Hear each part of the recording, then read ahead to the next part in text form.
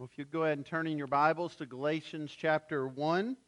Galatians chapter 1, as we continue this Lord's Day to study through the book of Galatians together. As we've been looking at it so far, we've seen how Paul is writing this letter to the Christians in Galatia. It's a place where he had traveled and planted a church there. And after planting that church, there was a group that had come in and were teaching a false gospel. These were the Judaizers. They were people who were Jewish Christians. They had come to faith in Christ, but as they were speaking now to the Galatians, who were Gentile Christians, they were teaching them a false gospel. They distorted the gospel of grace that Paul had taught to them, because they were teaching them that, in essence, in order to become a Christian, you had to become a Jew first. You had to observe all these regulations of the Old Covenant. And so there was much that was getting confused about the gospel of grace. And so Paul is writing to correct these issues. We talked last Lord's Day about how Paul was admonishing them not to be people pleasers, but to be servants of Christ. And now Paul is going to move into sharing his own personal testimony about how he came to faith in the Lord Jesus. And so we're going to spend a few weeks looking at that testimony today. We're just going to really look at the introduction to it, where Paul makes it very clear that he had responded to the gospel of Jesus Christ, not to man's gospel. And we'll talk about the distinctions between those two as we look at Galatians chapter 1, verses 11 through 12. So out of reverence for God's word, if you're able to, if you would stand together as I read these verses for us this Lord's Day. This is what the Holy Spirit says to us through the Apostle Paul. For I would have you know, brothers, that the gospel that was preached by me is not man's gospel. For I did not receive it from any man, nor was I taught it, but I received it through a revelation of Jesus Christ. If you would pray with me. Father, we thank you that you have given us your revealed word. Well, we thank you for the full counsel of the word this morning. We thank you that we have this scripture in front of us, that we might learn from it, be corrected by it, grow from it, be sanctified through it. So, Lord, we pray that you would bring us to repentance and faith through the power of your Holy Spirit and through the power of your word proclaimed. We ask this in Jesus' name. Amen.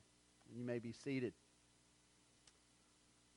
Well, as Matt mentioned at the beginning of our service, one of our teams will be leaving to go to Poland on Wednesday, and so we're going to end our service today by praying for those that are here that are a part of that team.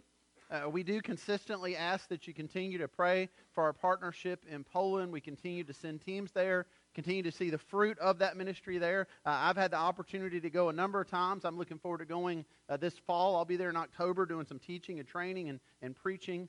I believe it was about 3 years ago was the last time I was there, and one of the things I had the opportunity to do on that trip was to see a little bit of some other cities there in Poland. And so we were able to go for an afternoon to a city just a couple hours away of Turan. And there in the city of Turan, there were all types of things to see. But one thing that stood out to me was there was a statue, a monument in the city attributed to Nicholas Copernicus. Now, some of you are familiar with that name because of Nicholas Copernicus' role in astronomy. He's the one who discovered that the planets rotate around the sun. Up until his day, he was in the mid-1500s, everyone believed at that time, kind of like there was a day when people believed the earth was flat. Well, in that day, everyone believed and was taught that the earth was the center of all things. And so the sun and all the planets rotated around the earth, and so Copernicus was an astronomer, and as he began to study, he came up with this scientific theory, now we know it's scientific truth, that it wasn't the earth that was at the center, but it was the sun that was at the center. Now, to us today, that may just sound like, trivial scientific truth, but in his day, it was a pretty big deal. Because when Copernicus released his finding and his theory, it was not embraced by all. In fact, the Catholic Church of the day called him a heretic. Even the great reformer Martin Luther rejected his theory. Now, one of Luther's disciples wrote this about Copernicus. Now, this fool wants to turn the whole art of astronomy upside down. See, the problem in Copernicus' day was that the tradition that people had grown up under, the tradition of what they had been taught, was held at a higher value than this new truth, this new evidence. And that's not just a problem in his day, that's a problem in our day. Many times, the way we were brought up, what we think about something, the way we're taught about something, we kind of hold it up on such a place that when new evidence is presented or new truths presented, sometimes we ignore that truth because of the tradition. It's not that traditions aren't important. Many traditions are. But we have to make sure that our traditions are founded in truth.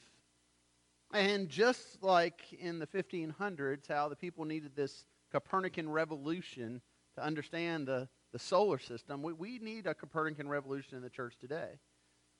And many of us have grown up in a religious tradition of some sorts where most of what we believe today is more informed by that tradition and what we were handed down and what others told us to believe than by what the very Word of God says. Now, hopefully, the tradition we were brought up in was based on the Word of God. But here, there can be a slippery slope. Because sometimes what starts out as being founded in the Scripture can gravitate easily over towards man's opinions and man's thoughts. And people have a way of twisting and turning and avoiding some parts of the Bible they don't want to talk about, and talking about some parts they want to, but twisting them around to meet their own needs. And before you know it, we begin to align with more of a traditional gospel of man than the truth of Scripture and the gospel of Jesus Christ. See, that's the issue going on here in the book of Galatians. Now, the church was new. This was in the early church. They'd just been given the gospel of Jesus. They've responded to the gospel of Jesus. But there's still a lot of tradition floating around in the early church. And it was the Jewish tradition. Traditionally, the Jewish people had been taught that they were the special people of God. They had a unique relationship with God. The Gentiles were outside of the family of God. The Jewish people were inside the family of God. And because they had been growing up with this tradition, when the gospel comes, when Jesus comes, when the Messiah comes, when now the gospel's there available for all people and Gentiles are coming to faith and Jews are coming to faith, there's some confusion. Because these Jewish Christians are bringing with them all their traditions, and they're looking towards these Gentile Christians saying, listen, you need to respect and honor all these things that we do. But here's the problem. Some of their traditions weren't based in the Scripture. Some of their traditions perhaps started that way, but they have been added to it in such a way that they were now distorting the gospel of truth. And so the people in their day needed to have that same type of change that happened with Copernicus, where they reevaluated and saw, listen, we need to focus on the biblical truth here and base our traditions on that truth. And friends, we need to do that same thing today. I've already mentioned in the study of Galatians that one of my prayers and hopes for us as a church is that we would rightly separate that which is gospel and that which is not. That we would be willing to put aside some things as we go through the Scripture to see what is the pure gospel of Jesus Christ, and are we holding fast to that?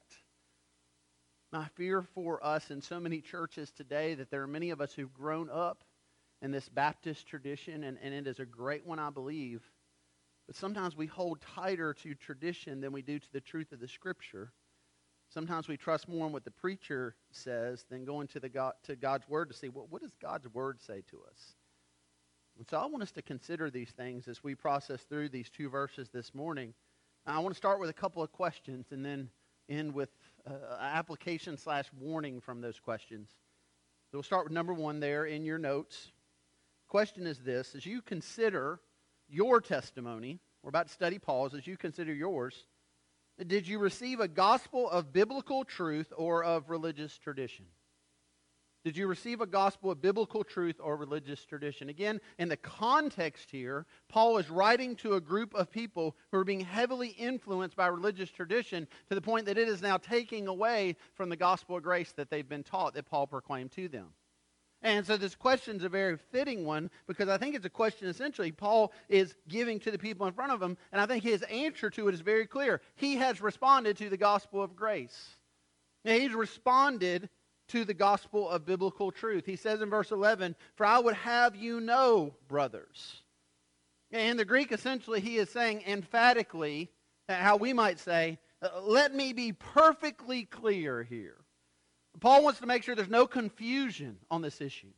Now, he is defending his apostolic authority. He's making sure the Galatians know that despite what the Judaizers have told them, he is in fact an apostle. He is in fact speaking on behalf of this revelation he's received from Jesus Christ. And he wants to make it really clear what that gospel is. That it's a gospel rooted in that revelation, that it is not, he says, man's gospel.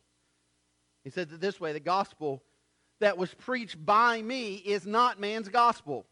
For I did not receive it from any man, nor was I taught it.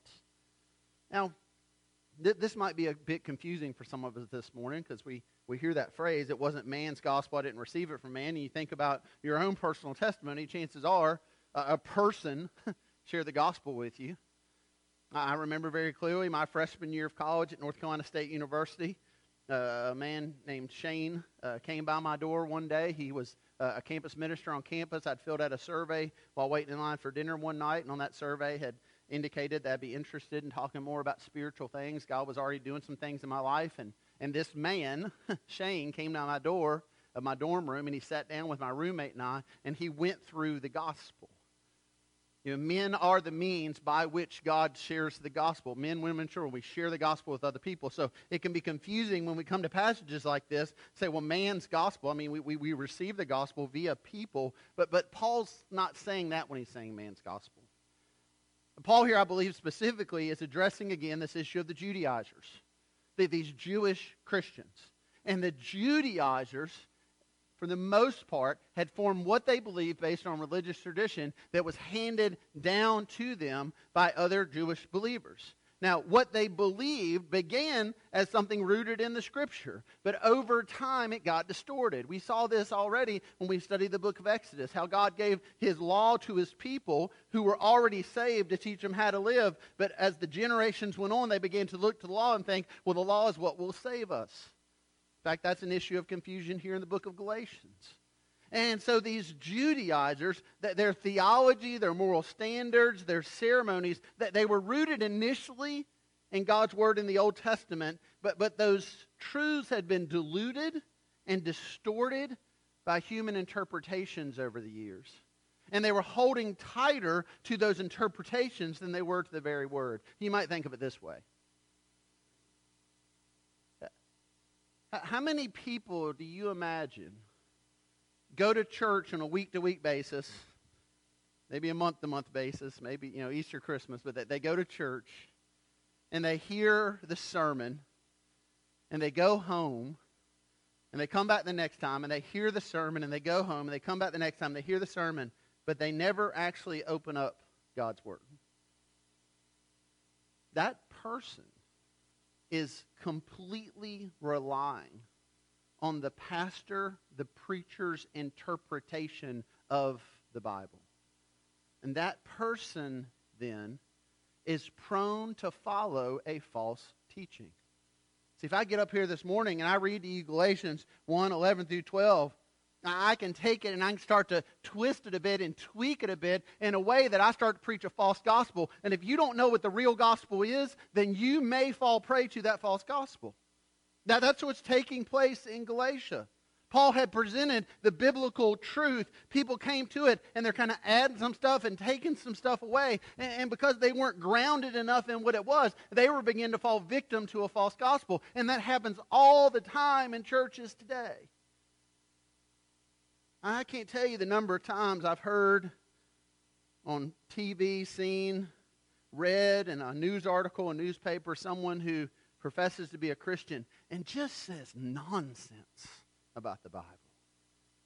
Says crazy stuff. The number of times I've just glanced by and thought, that's not Scripture. That's not what the Bible teaches. And yet there's somebody sitting there, sometimes they're bestsellers, and they're writing books that, well, this is what God says, well, this is what the Bible says, this is my interpretation, and people just run with it because it tickles their ears. Because it makes them feel good. Listen, I know the craft.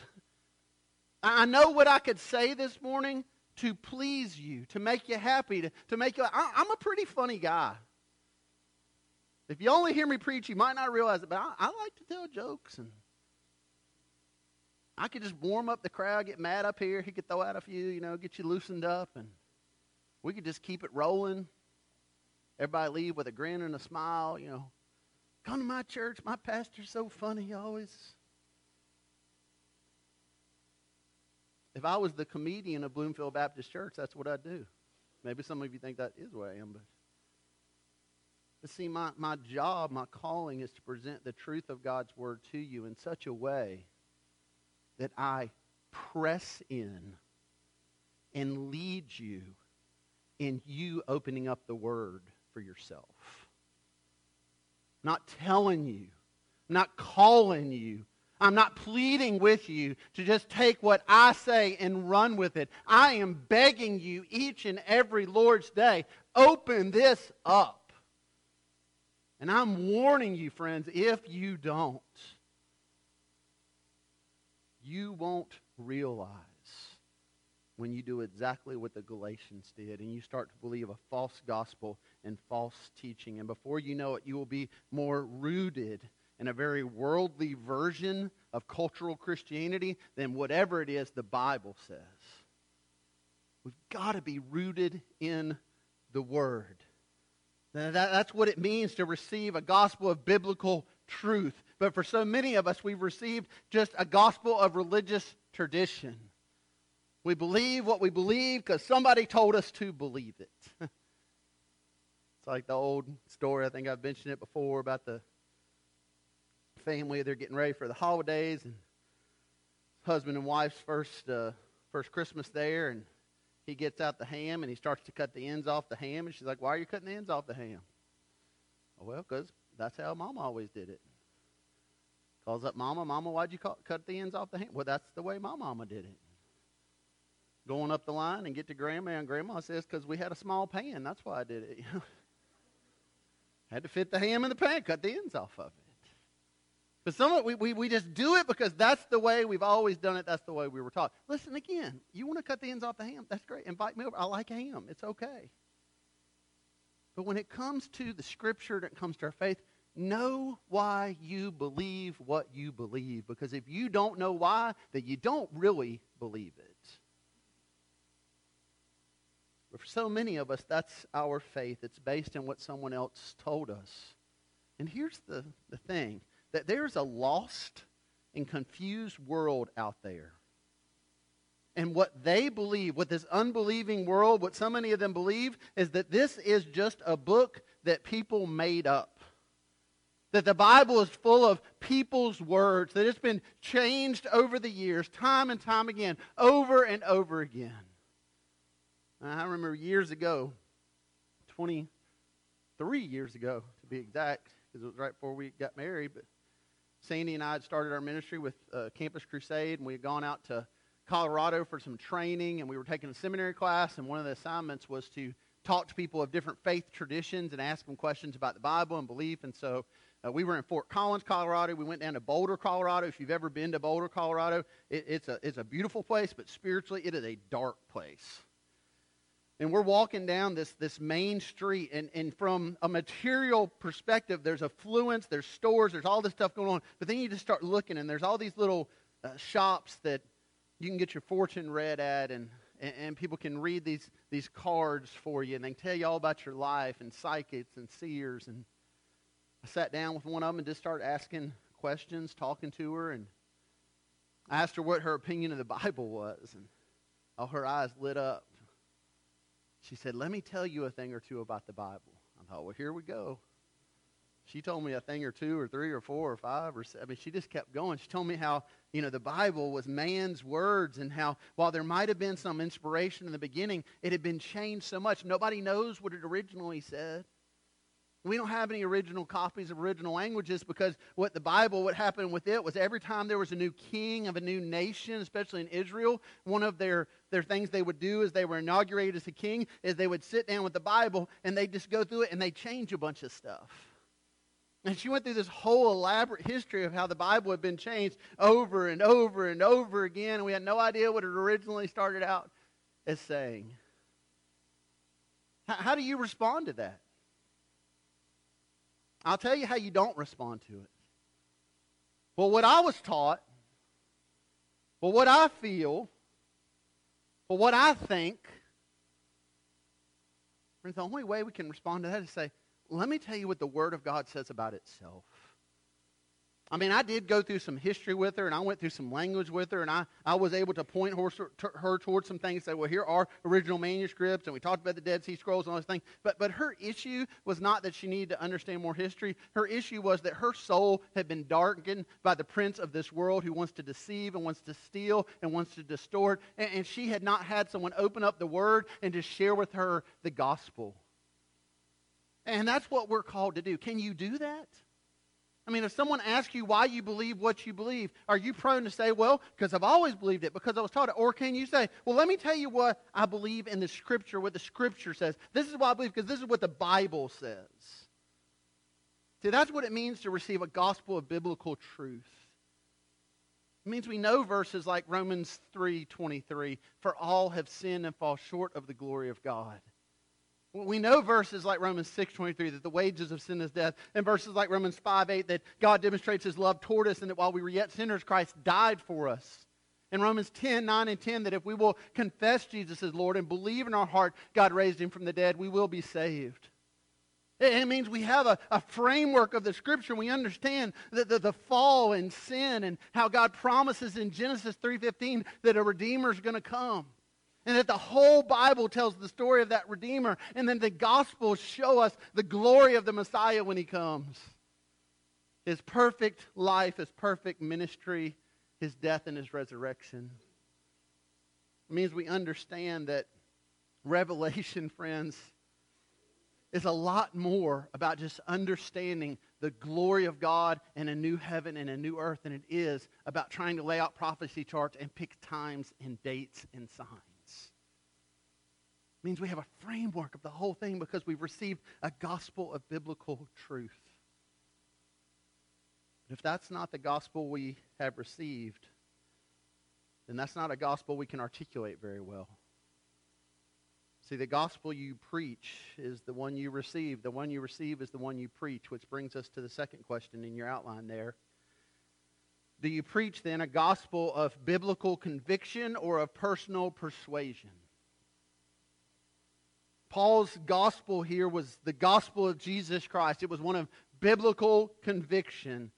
There in verse 12 again he says, I received it through a revelation of Jesus Christ. Paul will go on to tell the story and we'll look at his testimony about how he was on his way to persecute Christians, to put an end to the church. And there he has this revelation from Jesus and the gospel is clear to him. Now I've heard people say, I've mentioned this before, and they're talking about testimonies like, well, I don't have a testimony like Paul's. Really? Yeah. I mean, if they said they had one like Paul's, I'd be like, really? Really? Guess who has a testimony like Paul? Go ahead, answer. Paul! There you go. And not anybody named Paul. Just the Apostle Paul. Because see, how God did this was he revealed himself in that miraculous display to the Apostle Paul, and then he uses Paul through the inspiration of the Spirit to write down all these things that would then be canonized as Scripture, and now we have something better. We have the full canonization of God's Word. We have the full testimony of it. We have the counsel of it. And we don't need to pray, God, show me a sign, do a wonder. He has given it to us. Why would we neglect such a gift? This is the truth that we were saved through. This is the truth we must proclaim. And when we understand it, when we read it, when we study it, then it makes very clear these issues that the Galatians were so confused about. Again, the Judaizers had come to them and said, okay, listen, yeah, gospel of grace, that's good, but you need to add works to it. But what we see is when you add works to grace, you lose grace. When you add anything to the gospel of Christ, you lose the gospel of Christ. This is not adding a layer onto a cake. This is rotting out the whole thing. That's what they're doing here. But if our belief, if our gospel is not firmly rooted in the Scripture, then all we are left with is our thoughts and our opinions, our personal persuasions, things we feel very strongly about, very passionate about. And that's where we have another slippery slope. Because what can happen when we're not rooted in the gospel of the Scripture and we're rooted more in what we feel, what we think, what our persuasions are, then the gospel we then start to proclaim is a lot more about what we think, what we feel, what we're passionate about than what the Scripture actually says. And then the gospel itself gets very confused sometimes. And so again, the question, do you preach a gospel of biblical conviction or personal persuasion? Let me give you examples of what this means.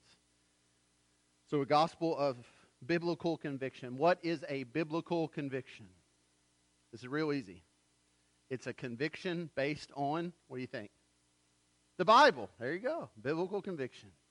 It is a conviction we have based on what the Scripture teaches. I'll share with you a conviction I have. I hope it's one that every Christ follower here has. I believe, I am convicted that Jesus is the only way to God. I realize we live in a very pluralistic age when there are many people who will say they follow Jesus and they will follow that statement with, but there's other, as long as somebody's real sincere about their faith, I think they'll be okay.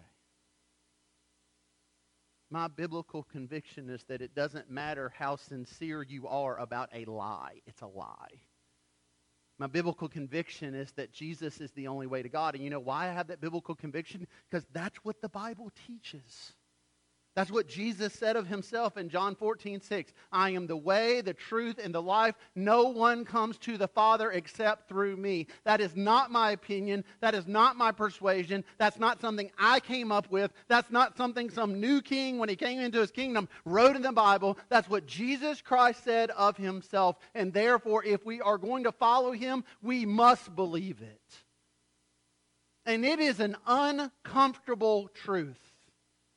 Because that means that no matter how devout or sincere, no matter how neighborly, no matter how kind, no matter how well they treat you, no matter how gracious they are towards you, if someone is holding on to a faith outside of the exclusive call of Jesus Christ to repent and to trust in him as Lord and Lord of all, anything outside of that means they are damned. And they will spend eternity under the wrath of God. That is not a comfortable thing to say. That's not something I would ever just come up with. If I'm writing my own religion, friends, we'll go much towards the let's just make everybody feel good about themselves. But when we have a gospel rooted in biblical conviction, our convictions must be rooted in what the Scripture teaches. And if we don't know what the Scripture teaches, then we're left with a gospel of personal persuasion. So what does that look like? Well, personal persuasions are how I feel. They're how you feel. They're what our opinions are. Now, how you feel, how I feel, what our opinions are, I'm not saying those aren't important things. We can have really strong beliefs about a lot of things, but we need to be really careful that we don't confuse those things with the gospel. There are a lot of things that the Scripture talks about that we develop persuasions eventually from based on a biblical conviction. Things where you can share the same biblical conviction with someone and have different persuasions. Politics. Politically, you can have different thoughts, opinions, persuasions while adhering to the same biblical conviction. What does the Scripture say about government? Romans chapter 13 speaks very clearly. It says, let every person be subject to governing authorities. For there's no authority except from God, and those that exist have been instituted by God. So every Christian should have the same biblical conviction that God has established government for a purpose. And that we are, too, as the Scripture says, be subject to governing authorities. Now, what does that mean? Well, you unpack that with the rest of Scripture. Does that mean that there's ever any role for civil disobedience? Well, look to Exodus. There in Exodus, you've got a situation where the governing authorities say to the followers of God, hey, you need to take all your babies and throw them in the river. That's what we are telling you as your government. We have civil disobedience there. You have those who look at that and say, we're not doing that, and God honors them and counts them as blessed. So there's a lot of nuance to this, a lot of things we unpack. But we cannot, as Christians, go, well, I don't have anything to do with the government. I don't care about the government. No, the Scripture tells us here we need to be subject to it. It tells us we need to pray for those in authority. Not just the ones we voted for. See, that's where the persuasion part comes in. We can feel very strongly about a political party, about a political candidate. We can have that persuasion. We can talk about that persuasion. We can have conversations. We can try to convince others. But let's not confuse it with the gospel. And when we're not rooted in the Scripture, friends, that's exactly what we do. Whether it's politics or a whole number of other things. Consider these questions. Are you known more for being a follower of Jesus Christ or a supporter of a particular political party or politician? Are you known more for the sin you speak out against or the people you speak out against? Well, I'll get a little, get off of politics for a second. The sports teams you speak out against. Well, what are you known for? What are you evangelistic about? Listen, we can be evangelistic about all types of things, but let's be real careful here and keep the gospel, and the gospel is primary. And the gospel is foundational. And you and I only have so many words that are going to come out of our mouths, and if we are saturated with being evangelistic about those things which have nothing to do with the gospel, then we are telling a lost and dying world that's what's most significant.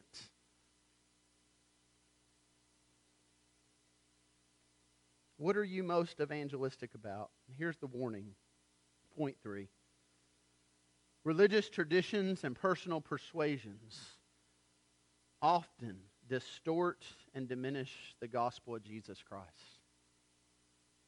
Our religious traditions, our personal persuasions, these things that aren't rooted in the Scripture, they often have a way of distorting and diminishing the gospel of Jesus Christ. Again, the charge here from Paul to the Judaizers was verse 7. They wanted to distort the gospel of Christ.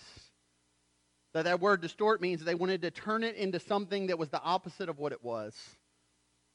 And so they're distorting the gospel by saying, well, you can have grace, but you have to add works. Again, if you add works to grace, you lose grace. And friends, that works with all of these things. Anything we add to the gospel takes away from the gospel and minimizes and diminishes and distorts the gospel. The law is added to grace, you lose grace. Those works added to salvation, you lose salvation. When you add religious tradition or personal persuasion to the gospel, you lose the gospel and you're left with your persuasions and your traditions. And so, if you have strong opinions about some of these things, whether it's sports teams or politics, have strong opinions. But listen, don't confuse kingdoms. Don't confuse what is the gospel and what is not. You and I are citizens of the kingdom of God. Does not mean we ignore the nation we live in. Again, Romans 13, we're subject to governing authorities. The Scripture says we're to pray for those authorities.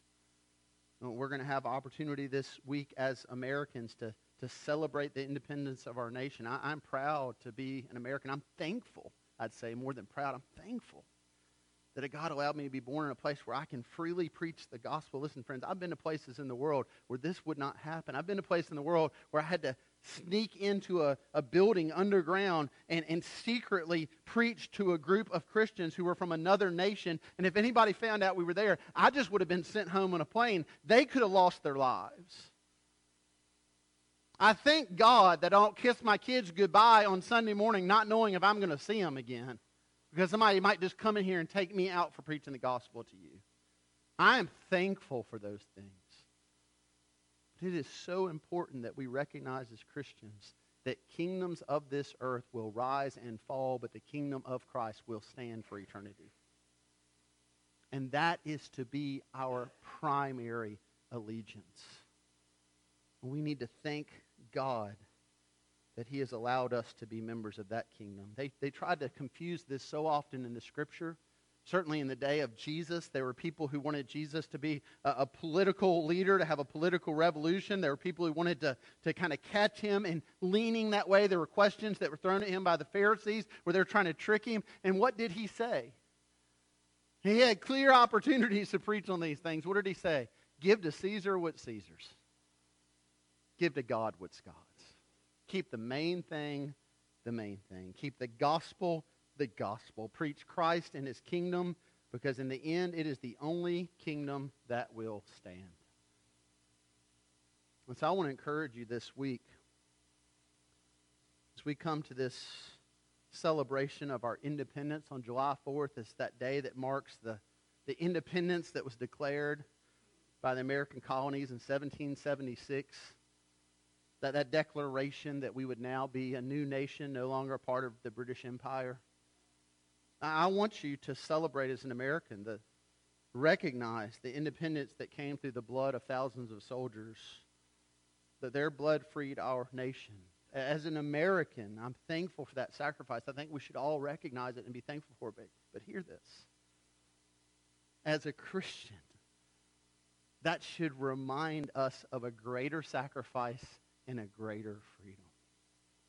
I'm an American because thousands upon thousands of soldiers poured out their blood. I'm a Christian because one poured out his. Truly God, truly man. The one perfect Messiah that from the foundation of the world God promised would come.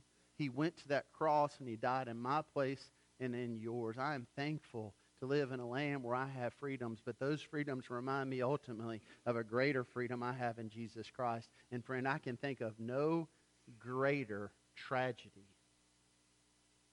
than for some of us here this morning who've grown up and been a part of a tradition to stand on Wednesday and to celebrate the freedom we have because of the blood of many, and yet refuse to accept the freedom we can have through the blood of one. We have freedoms as citizens, but those freedoms will ultimately end when this land ends or when our lives end. We can have a freedom in Christ that is eternal. And that freedom doesn't come through works. It doesn't come through our merit.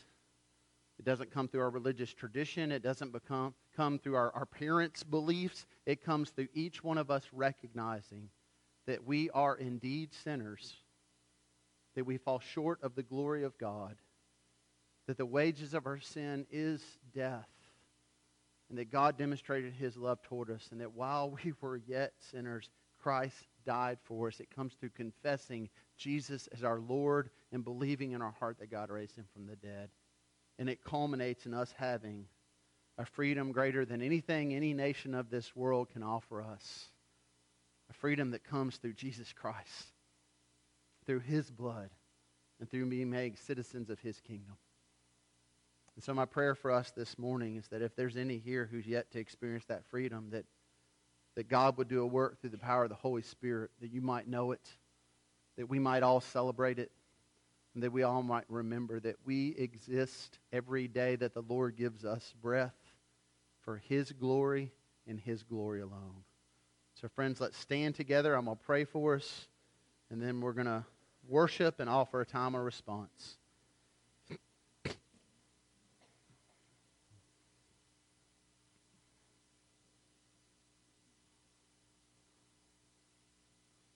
Father, we thank You that we can freely assemble today, that we can freely worship today, that we can practice our faith today because of the blood of many who have bought these freedoms we have as a nation. But Lord, we can do all those things and completely forget, ignore, misunderstand that as followers of Christ, we can have true freedom because of the blood of one. And so, Lord, just as Paul pleaded with the Galatians that they return to the gospel, the true gospel, Lord, I pray that Your Holy Spirit would be at work pleading with us in this room this morning, that we would hold to the true gospel. nobody in this room is going to stand before you one day and plead their case and argue their case based on how good they were. The Scripture tells us we have an advocate, and He is Christ Jesus. And He is the one who pleads our case, and His blood is what covers us and makes us new and makes us righteous. Father, if we are holding on to anything else, would you do whatever it takes to bring us to repentance and faith? We ask this in Christ's name and for your glory. Amen.